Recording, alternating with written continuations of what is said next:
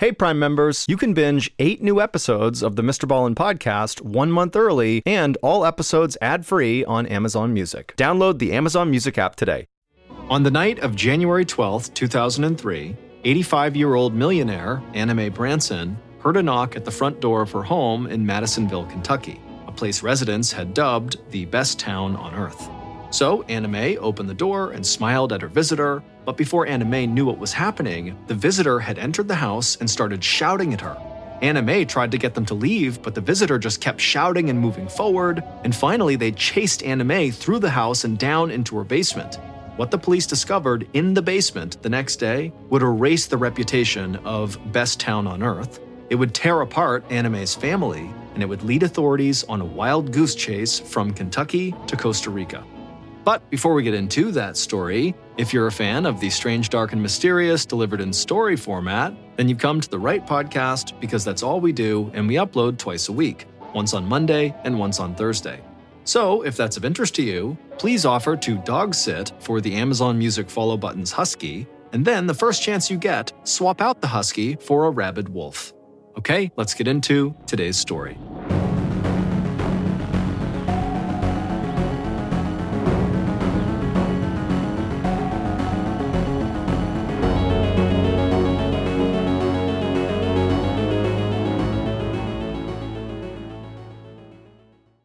Audible lets you enjoy all your audio entertainment in one app. They offer an incredible selection across every genre, from bestsellers and new releases to celebrity memoirs, mystery and thrillers, motivation, wellness, business, and much more. Audible is like the place for thrilling audio entertainment with highly anticipated new releases and next listen recommendations. I personally am a huge fan of the Jack Reacher action series by author Lee Child. It's about this huge dude named Jack Reacher who basically just goes around the country destroying very deserving bad guys. And my favorite is called The Killing Floor, which also happens to be the very first Jack Reacher novel.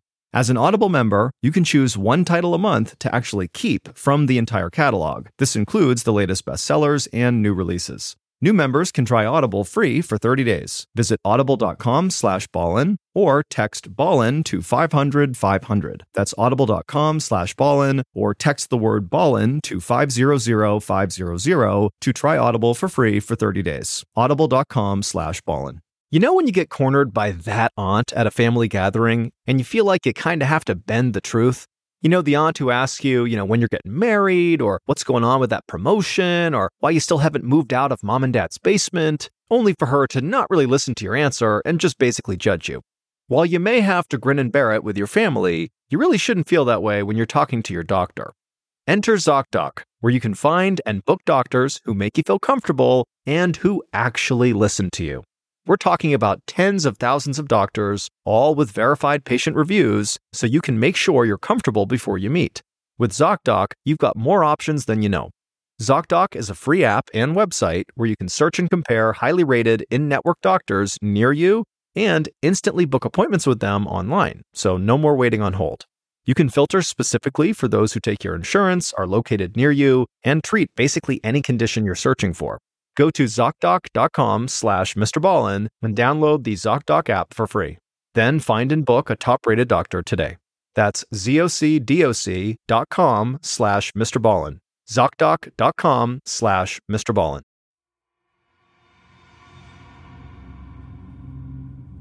On Friday, January 10th, 2003, 85-year-old Anna Mae Branson was standing in her bedroom closet on the second floor of her large home in Madisonville, Kentucky.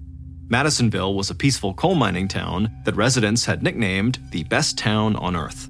Anna Mae was trying to pick out the perfect outfit to wear to a dance that she was going to the following night with her new fiancé, and she eyed a long black cape with a leopard print collar hanging in the closet, and she smiled. Anna Mae loved clothes, and at 85 years old, she still enjoyed getting all dressed up. So almost every time she left the house, she wore high heels, a huge sparkling diamond ring, and a perfectly styled wig. In fact, Anna Mae had built a reputation in town for dressing like a movie star for decades, and she wasn't about to give that up now just because some people saw her as an old lady. But Anna Mae had not always worn fancy clothes and expensive diamonds. She was born in Madisonville in 1917, the oldest of 5 siblings.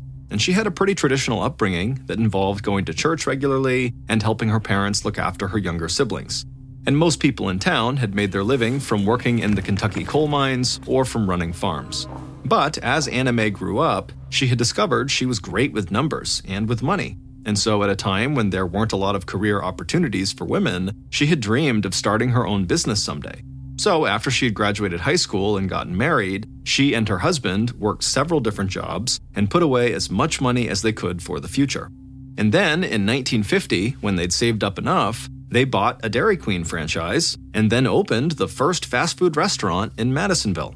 And it turned out Madisonville loved Dairy Queen. And soon, Anna Mae and her husband's restaurant was the busiest place in town, and they were bringing in more money than they had ever imagined.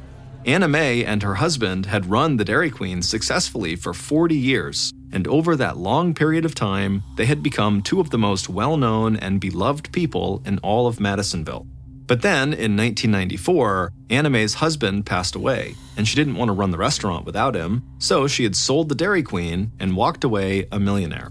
At the time, most of her family had assumed Anna Mae would retire, but she loved working and feeling like she was part of the community, so she had taken a chunk of the money she'd made from selling the Dairy Queen and invested it in rental homes and other real estate properties in the area.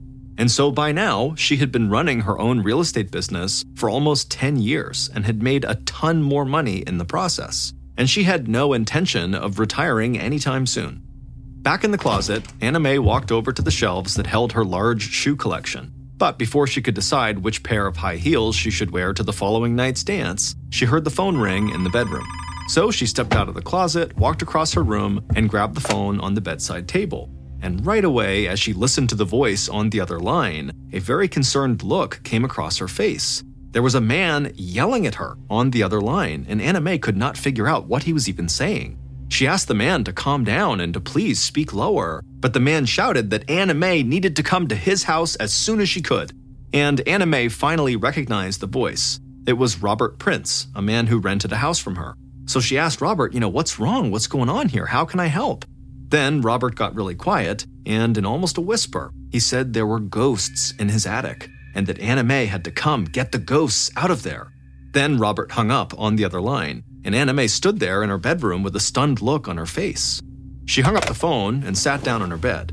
Robert had always been a little weird and eccentric since he'd moved in to one of her properties, but saying he saw ghosts in the attic was strange, even for him, and Anna Mae didn't know how to handle it. She worried if she called the police about this, Robert might get in some kind of trouble, and she didn't want that. So she decided she would call to check in on him over the weekend and then maybe pay him a visit on Monday if she needed to. Anna Mae took a deep breath and collected herself, but then a sudden knock at the front door startled her. And she laughed because she wondered if maybe one of her other renters was also coming to tell her that they had ghosts in their house too. So Anna Mae got up and headed downstairs, and when she opened the front door, a grin came across her face. Because it was not a renter scared of ghosts, it was her nephew, Russell Winstead. Russell smiled and gave his aunt a big hug. He was 37 years old, 6 foot 1 inches tall, and his brown hair was just starting to turn a little gray. Anna Mae's younger brothers and sisters all had children, so Anna Mae had a bunch of nieces and nephews, and all of those nieces and nephews said Anna Mae was like a second mom to them. And so, as Anna Mae had gotten older, the ones who still lived in Madisonville made it a point to stop by regularly to check on her, and to make sure she wasn't alone too often in her big house. Anna Mae and Russell walked into the living room and sat down on the couch, and right away, Russell asked her how the real estate business was going. And Anna Mae just laughed and then told him about how Robert Prince, one of her renters, had actually just called and said there were ghosts in his attic, and so that was basically how the real estate business was going. But while Anna Mae laughed, Russell didn't. He did not think it was funny at all. He said it sounded like the guy was seriously disturbed, and he told Anna Mae not to go over to the house to see Robert by herself. He said if she really needed to see him, she should call him, Russell, or his dad, who was Anna Mae's youngest brother, and they would go with her. Anna Mae thanked Russell, but told him that really everything was fine, Robert Prince was harmless, and then she quickly changed the subject and asked how things were going with him. Russell filled her in on what his wife and kids were up to and said they'd all see her at church on Sunday night, and then he also talked a little bit about how his work as a mining engineer was going. And then, after they talked a little while longer, Russell said he better get home for dinner, so he stood up, gave his aunt another big hug, and walked out. Once Russell was gone, Anna Mae headed back upstairs into her closet to settle on an outfit for the big dance she was going to the next day. And then, later that night, as she got ready for bed, she thought again about that phone call from Robert, and suddenly it really wasn't funny to her.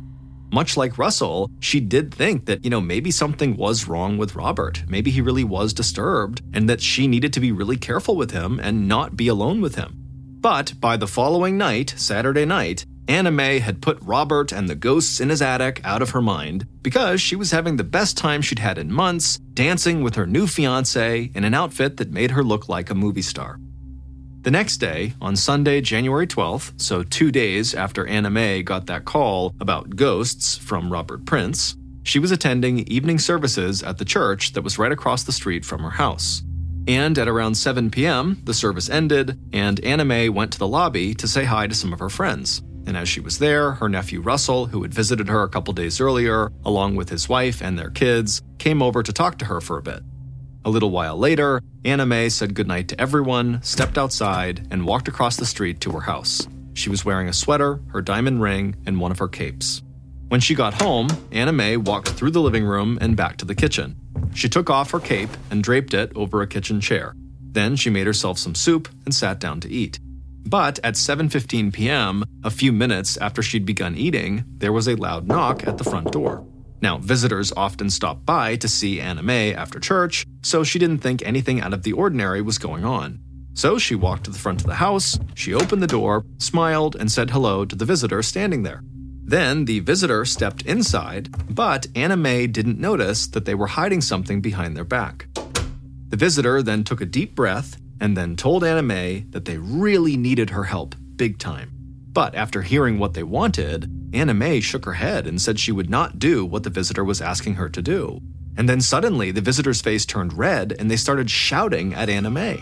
A look of fear crossed Anna Mae's face and she took a few steps back, but the visitor moved in closer to her, shouting even louder and showing her what they had hiding behind their back. It was a 2-foot, 1/2-inch metal breaker bar, which is like a large socket wrench used to tighten or loosen rusted bolts.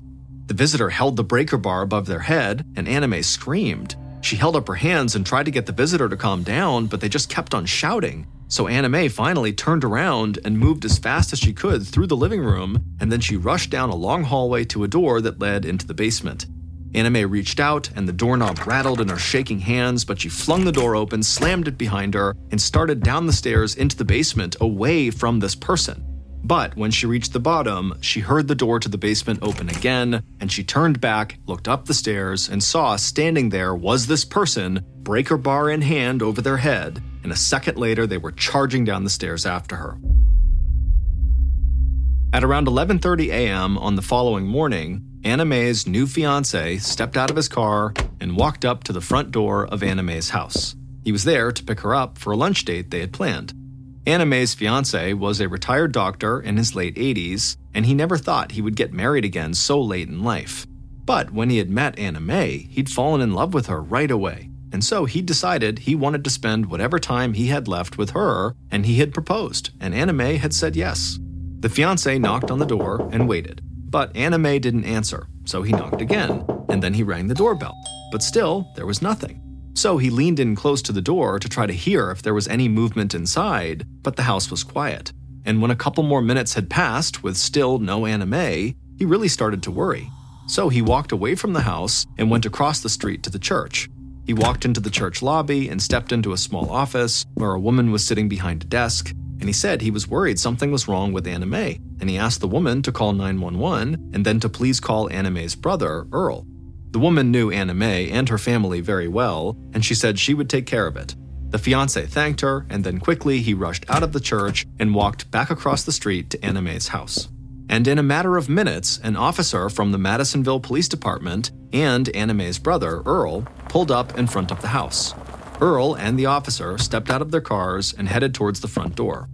Earl was 67 years old, 18 years younger than his sister, and like his son Russell, he had made it a habit to check on Anna Mae whenever he could. Earl said hello to the officer and the fiancé, and then walked right to a small bush by the porch. He crouched down and grabbed the spare key he knew Anna Mae kept hidden under that bush. Then, with the key, he unlocked the door and let the officer and Anna Mae's fiancé inside. Once inside, all three men started calling out for Anna Mae, but they got no response, so they split up. The officer headed upstairs, the fiancé went to the kitchen, and Earl walked through the living room. They were all concerned Anna Mae had possibly fallen and maybe been knocked unconscious, and Earl was worried that the fall could have taken place sometime the night before, and so she might have been out cold or injured for a long time. Earl called out for his sister again, but he still didn't get a response. So he walked down the hall to the basement door. Then he opened the door, turned on the light, and walked down the stairs. But when he got halfway down the stairs and looked at the floor below him, he screamed. Earl shook his head and he hoped that what he was looking at was some kind of nightmare or hallucination, but it was real, and he couldn't believe it. Anna Mae's body was lying on a rug on the basement floor.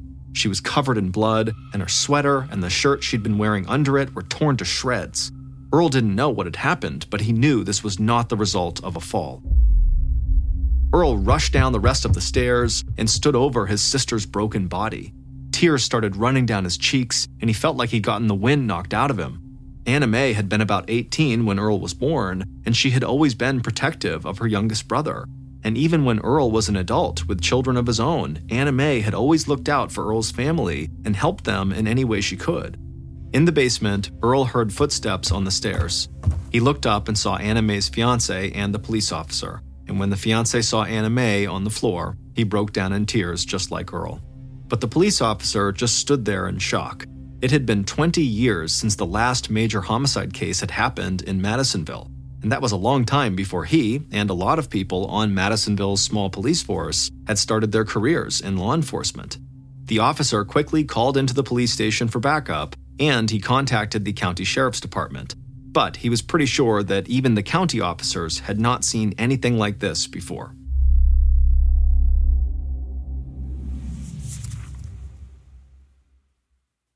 Do you want to know one of my favorite sounds? Well, here it is. That's the sound I hear when I'm learning a new language with Babbel.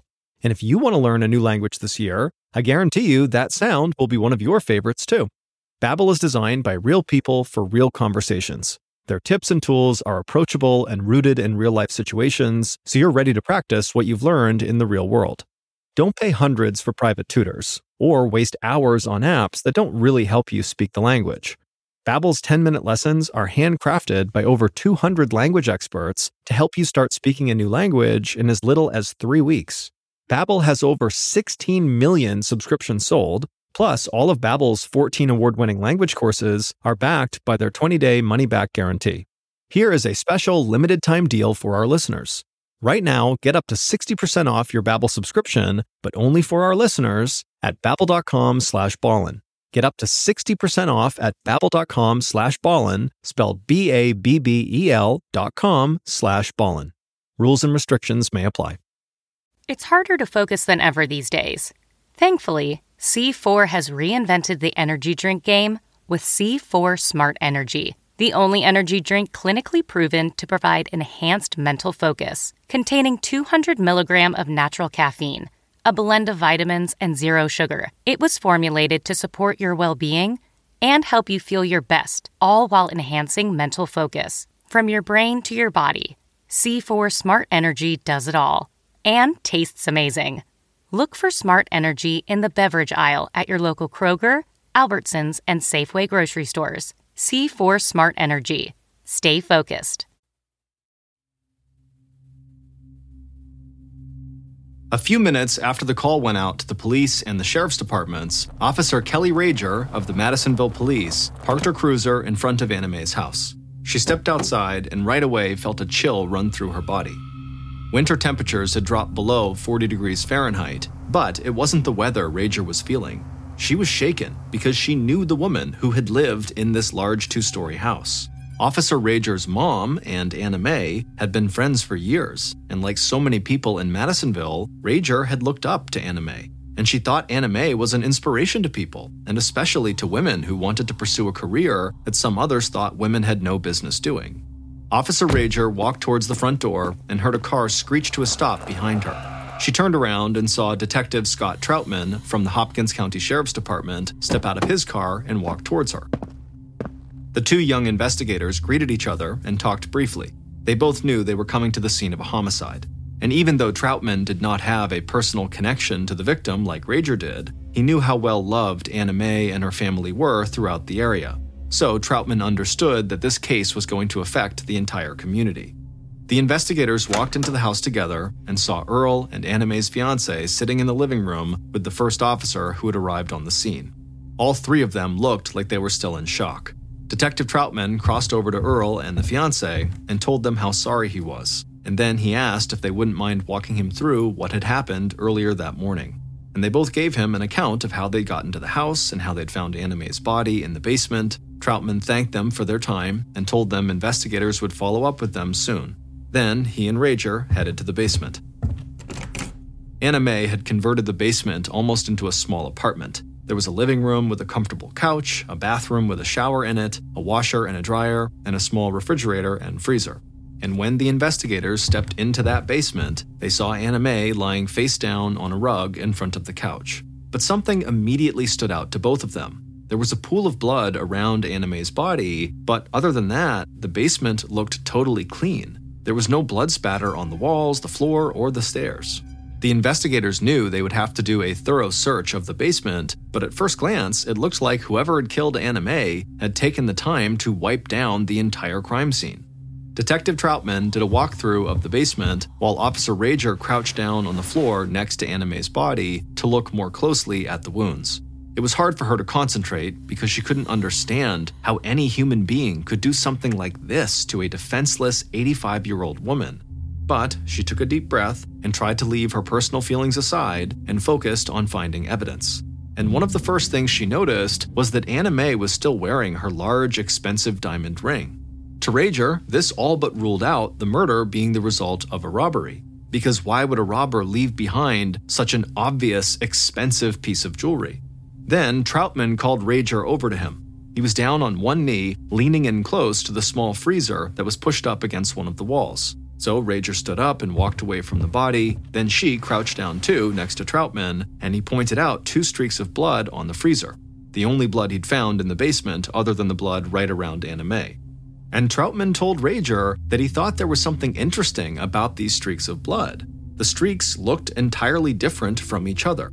Troutman was not a blood spatter expert, but his first thought was that the 2 patterns had been made by 2 different weapons. And the idea that the killer took the time to use 2 separate weapons made him think they must have really wanted to inflict as much pain as possible, or that they had had a mental break and had gone into some kind of frenzied attack.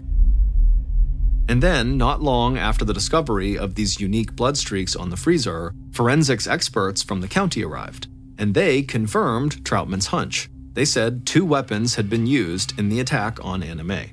And they also confirmed that someone had cleaned the crime scene, but must have just missed the marks on the freezer. And so while the forensics team did a thorough investigation of the basement and the body, Troutman and Rager went outside and interviewed neighbors to find out if anybody had seen anything out of the ordinary that morning or the night before. But the only information they got was that one neighbor thought she might have seen a truck parked in front of Anna Mae's house on Sunday night, but she couldn't remember the make and model of the truck, so by the time the investigators left the scene later that day, they really did not have much to go on.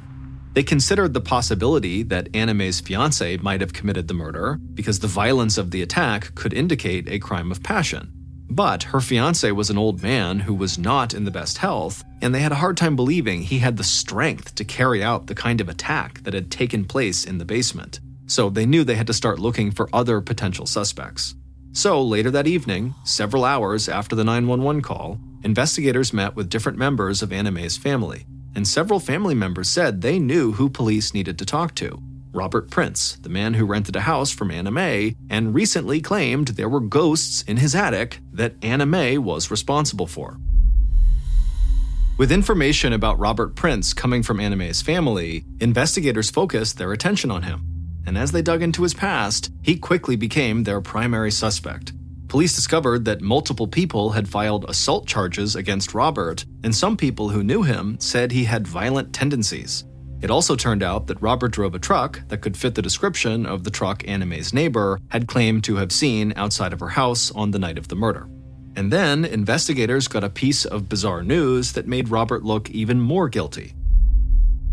One of Anna Mae's nieces told police that on the afternoon of January 12th, just a few hours before Anna Mae was believed to have been murdered, Robert Prince had come to the niece's house. And when she had opened the door, he was holding a DVD player, and he said he had to sell the DVD player because he needed some fast cash so he could get out of town.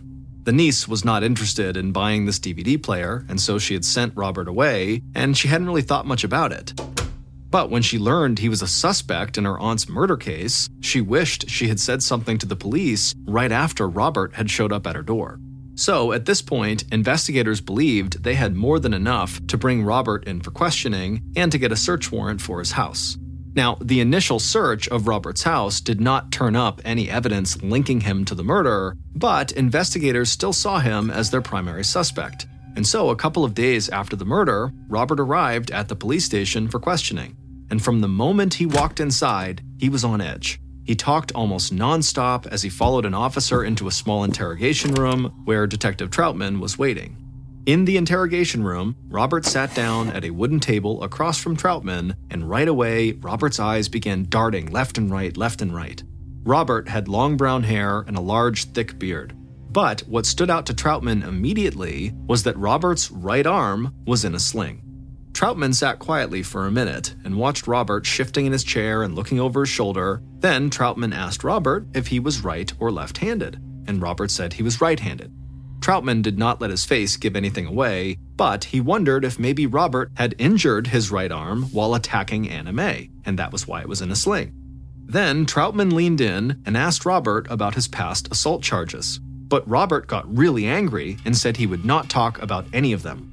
So, in a calm voice, Troutman said that was fine, and he did his best to get Robert to relax. And then he asked Robert to talk about where he had been on the day Anna Mae had been killed.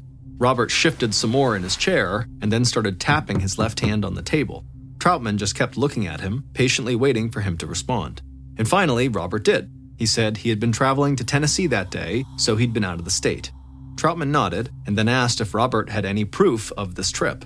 Robert tapped on the table even louder and looked around the room some more. Then he faced Troutman and he said he'd stopped at a convenience store in a small town in Tennessee and that someone from that store might remember him.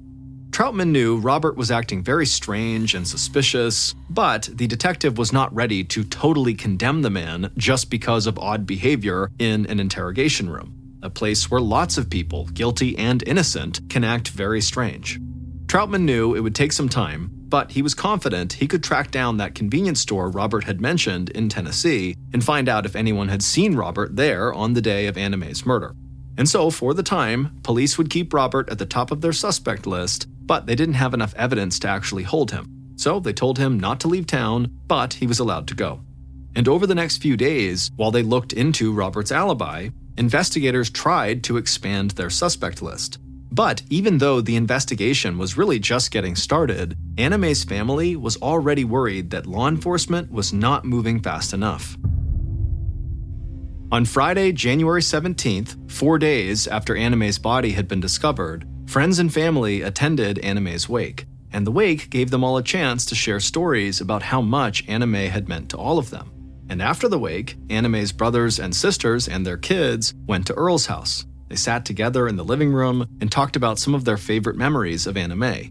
None of them could believe what had happened. And even though she had been 85 years old, they talked about how they'd always thought she would just live forever. And she had been so full of life and energy that they couldn't imagine what their family and what the town would be like without her. But as much as they wanted to focus on Anna Mae's life, they couldn't help but start to talk about the murder investigation.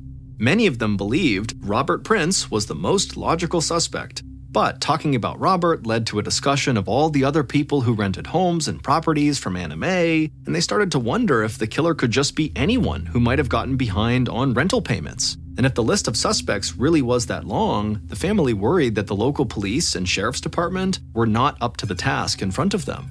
And over the course of the week, no new information came in, and police still didn't have any evidence that would actually link Robert to the murder. So Anna Mae's family started to fear that maybe they had been right about the police, and they hated the idea that Anna Mae's killer was still walking free.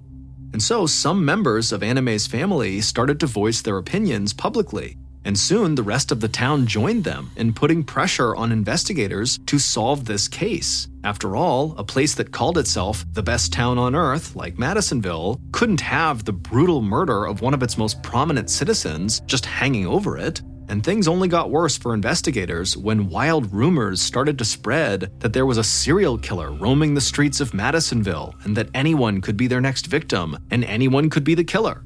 Detective Troutman, Officer Rager, and the rest of the investigative team felt the tension growing in town. They'd only been working the case for about a week, but they were already getting loads of calls from residents day in and day out. Some of the calls were from people who thought they might have information that could help. But a lot of the other calls were just people demanding to know what police were doing to solve the murder and to make their town safe again. And so, as they tried to push the investigation forward and keep the town residents calm, Detective Troutman and Officer Rager both began to have a thought that they couldn't shake. They believed the extreme violence of this crime suggested the attack on Anna Mae had to have been personal. And they were almost certain that there had to be some piece of evidence connecting Anna Mae to her killer somewhere in her house. They just needed to find it. In late January, so over a week after the murder, Officer Rager returned to Anna Mae's house. The investigative team and forensics experts had searched the entire house and had combed the basement for evidence multiple times, but Rager believed there was a chance they had overlooked something in the large house. So she stepped inside, walked through the living room, and headed upstairs. And even though the house was still filled with all of Anna Mae's belongings, it felt cold and empty. On the second floor of the house, she walked down a hall towards Anna Mae's bedroom, and as she moved, the hardwood floors creaked under her feet. Then she stepped into the bedroom and went into the closet. She smiled when she saw all of Anna Mae's eccentric and luxurious clothes and shoes, but nothing else inside the closet stood out to her, so she stepped back into the bedroom and walked over to a small wooden desk in the corner. The desk had stationery, pens, and a few papers on it, but nothing that looked like it could help. Then Rager opened a desk drawer, and it was filled with loose papers and a book that looked like a journal. She pulled out the book, flipped it open, and immediately a look came across her face like she had just discovered buried treasure. This journal was a business ledger, and inside it, Anna Mae had kept detailed records of everyone who owed her money, from how much they owed and how much they had paid towards their debt. Rager knew something like this could change the course of the investigation, so she slipped the ledger into an evidence bag and then headed back downstairs and out to her car. And soon after, she met up with Detective Troutman and the rest of the investigative team, and they looked at this ledger, and they were all stunned by how many people had owed Anna Mae money. But as they looked further into the ledger, they would discover something that would bring the investigation into focus, and that discovery would soon make it clear to them who had killed Anna Mae. Based on information inside of that ledger, evidence at the crime scene, and interviews conducted during the investigation, here is a reconstruction of what police believe happened to Anna Mae Branson in her home on Sunday, January 12, 2003. At about 7:15 p.m., Anna Mae's killer parked their pickup truck in Anna Mae's driveway, and then they sat there for a minute with the engine running. They stared out the windshield at the front door of the house and tried to tell themselves they were just there to get help, and that if Anna Mae agreed to help them, nothing bad would happen. The killer turned off the engine, reached over to the passenger seat floorboard, and grabbed the 2-foot metal braking bar that was propped up against the seat. Then they got out of the truck, hid the braking bar behind their back, and stepped onto the raised porch in front of the house. Then the killer glanced down at a large bone-handled knife tucked into a sheath on their belt. Then they took a breath and knocked on the door. Soon after, the door opened and the killer saw Anna Mae smiling back at them. The killer smiled, stepped inside, and tried to make sure Anna Mae could not see they were hiding something behind their back. Then the killer looked Anna Mae right in the eye and said they were in trouble and that she was the only one who could help them. But Anna Mae did not want to hear it, and she said she did not want to help. So the killer started yelling at her and said she had to do what they were asking, but Anna Mae started backing away and told the killer to leave. So the killer screamed that they just needed help, but Anna Mae kept shouting right back that they just needed to leave. And the killer's head started pounding, and Anna Mae's voice was making the pain worse, so the killer finally pulled out the breaker bar from behind their back and held it over their head in a threatening manner. Anna Mae saw it and screamed and turned and started rushing across the living room. The killer tried to catch their breath and stop their head from pounding. Then they grabbed the breaking bar tighter and chased after Anna Mae. The killer saw her go down the hall, fling open the basement door, and close it behind her, so the killer rushed down the hall, opened up the door again, and saw Anna Mae at the bottom of the basement stairs. But the killer moved fast and caught Anna Mae as she stepped onto the rug in front of the basement couch. And once they caught her, they slammed the breaking bar into the back of Anna Mae's head, and Anna Mae's body crumpled onto the rug, and blood began to run down the back of her head. Then the killer tossed the breaking bar to the floor and stood over Anna Mae. The killer couldn't believe Anna Mae had not been willing to just do what they had asked. The killer's whole body started shaking, and they clenched their teeth. Then, almost unconsciously, they reached down and unsheathed the bone-handled knife on their belt, and then they crouched down above Anna Mae. The killer grabbed her by the hair and slashed the knife across her throat. Then the killer raised the knife up and began screaming and driving the knife over and over and over again into Anna Mae's back. Even though Anna Mae wasn't moving, the killer didn't stop, over and over and over. Finally, the killer stood back up, and they looked down and saw blood all over their clothes and hands and arms. In their rage, they had stabbed Anna Mae 97 times. The killer walked slowly away from Anna Mae's body over to the washer and dryer. There, they stripped off their clothes, put them in the washer, and did a load of laundry. Then they walked into the basement bathroom, started the shower, stepped in, and washed all the blood off. And after the shower, the killer put their clothes into the dryer. Then they searched the basement until they found cleaning supplies and wiped off any drops of blood they had left behind in the bathroom and on the basement floor, walls, and staircase. The killer took their time and remained calm. And when they thought they had wiped the basement clean, they walked back over to the dryer, took their clothes out, and got dressed. But for some reason, once their clothes were back on, the reality of the situation hit them. They saw Anna Mae's body lying on the floor, and all of a sudden they panicked. So the killer grabbed their weapons, stumbled up the stairs, and made their way through the house. Then they opened the front door, squinted to try to see in the dark to make sure nobody was there, and then they ran outside. The killer climbed in their truck, started the engine, threw it in reverse, and peeled out into the street. And then they put the truck in drive and floored it across town until they got home. And at 9:15 p.m., 2 hours after the killer had gone to Anna Mae's house, the killer walked back into their own home and tried to act like nothing had happened and just sat down casually on the couch. Then the killer's wife walked into the room and told him that she and the kids had really enjoyed catching up with his aunt, Anna Mae, that night at church. And the killer said, "Me too." Russell Winstead, Anna Mae's nephew, the one who had come by and been so concerned about Robert Prince and his ghosts, had been the one who murdered his aunt, the woman he said was like a second mom to him. It would turn out the ledger that investigators found in Anna Mae's house showed that over the course of the past year, Russell had borrowed tens of thousands of dollars from Anna Mae. And that information had led police to investigate Russell's finances, but they didn't just discover that Russell was in significant debt to his aunt. They discovered he was leading a full-blown double life. Unknown to any of Russell's family, including his wife, he had a severe gambling addiction and was having an affair with a casino waitress. And from Russell's financial records and interviews with that waitress, investigators found out that Russell had visited casinos in Kentucky, Indiana, and Illinois 236 times in the past year, and that he had been known to lose over $30,000 on some of those visits.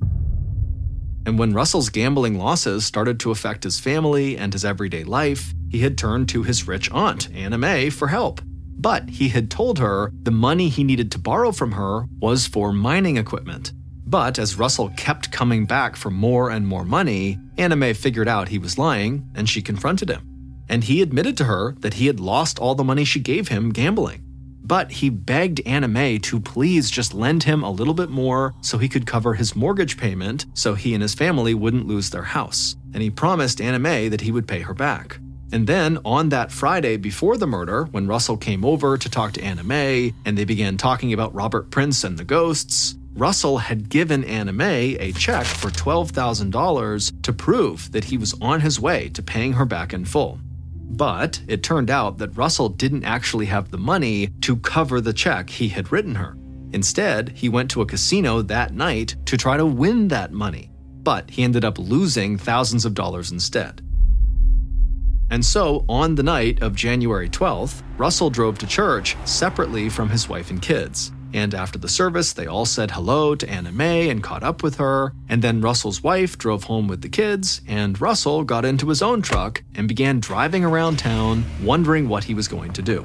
He had his braking bar that he used in the mines in the truck with him, along with his knife on his belt.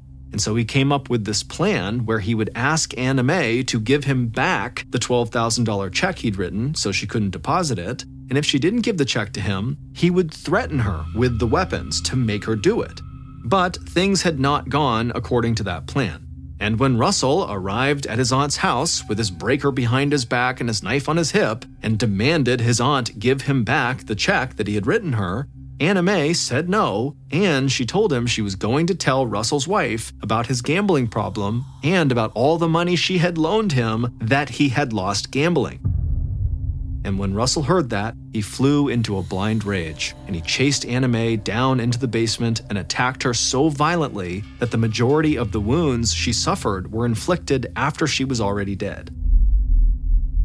It would take months for the investigation to compile all of their evidence against Russell. But in June of 2003, over 4 months after the murder, they were ready to arrest him.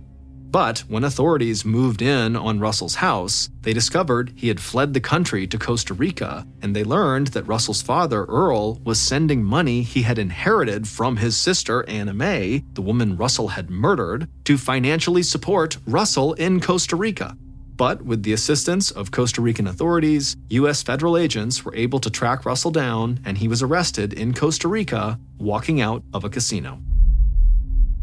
Russell was extradited to the United States, convicted of murder, and given 2 sentences of 25 years to life with a chance for parole in 2049. Earl would plead guilty to hindering apprehension, and he was given 2 years of probation. Anna Mae Branson is buried in Kentucky, and her family and members of the community still visit her grave often, over 20 years after her death.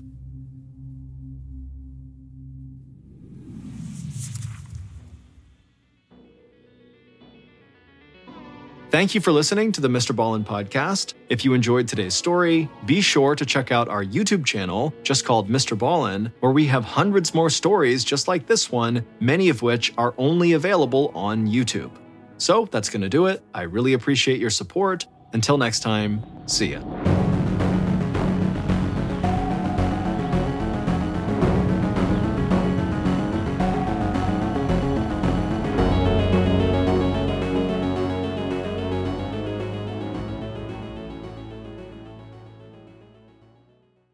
Hey, Prime members, you can binge 8 new episodes of the Mr. Ballin podcast 1 month early and all episodes ad-free on Amazon Music. Download the Amazon Music app today. And before you go, please tell us about yourself by completing a short survey at Wondery.com/survey. Hey, Mr. Ballin fans, here's some great news. You can now listen to all Ballin Studios shows ad-free on Amazon Music. That's right, you can listen to shows like Run Fool, Bedtime Stories, and Mr. Ballin's Medical Mysteries without any ads. What's more, you get access to the Mr. Ballin podcast, Strange, Dark, and Mysterious Stories, 1 month early and ad-free, and all this is included with your Prime membership.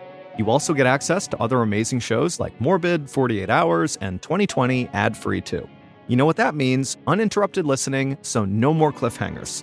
Immerse yourself in the world of true crime with Amazon Music with the most ad-free top podcasts. And it's all included in your Prime membership. To listen now, all you need to do is go to Amazon.com/Ballin. That's Amazon.com/Ballin, or download the free Amazon Music app. It's just that easy.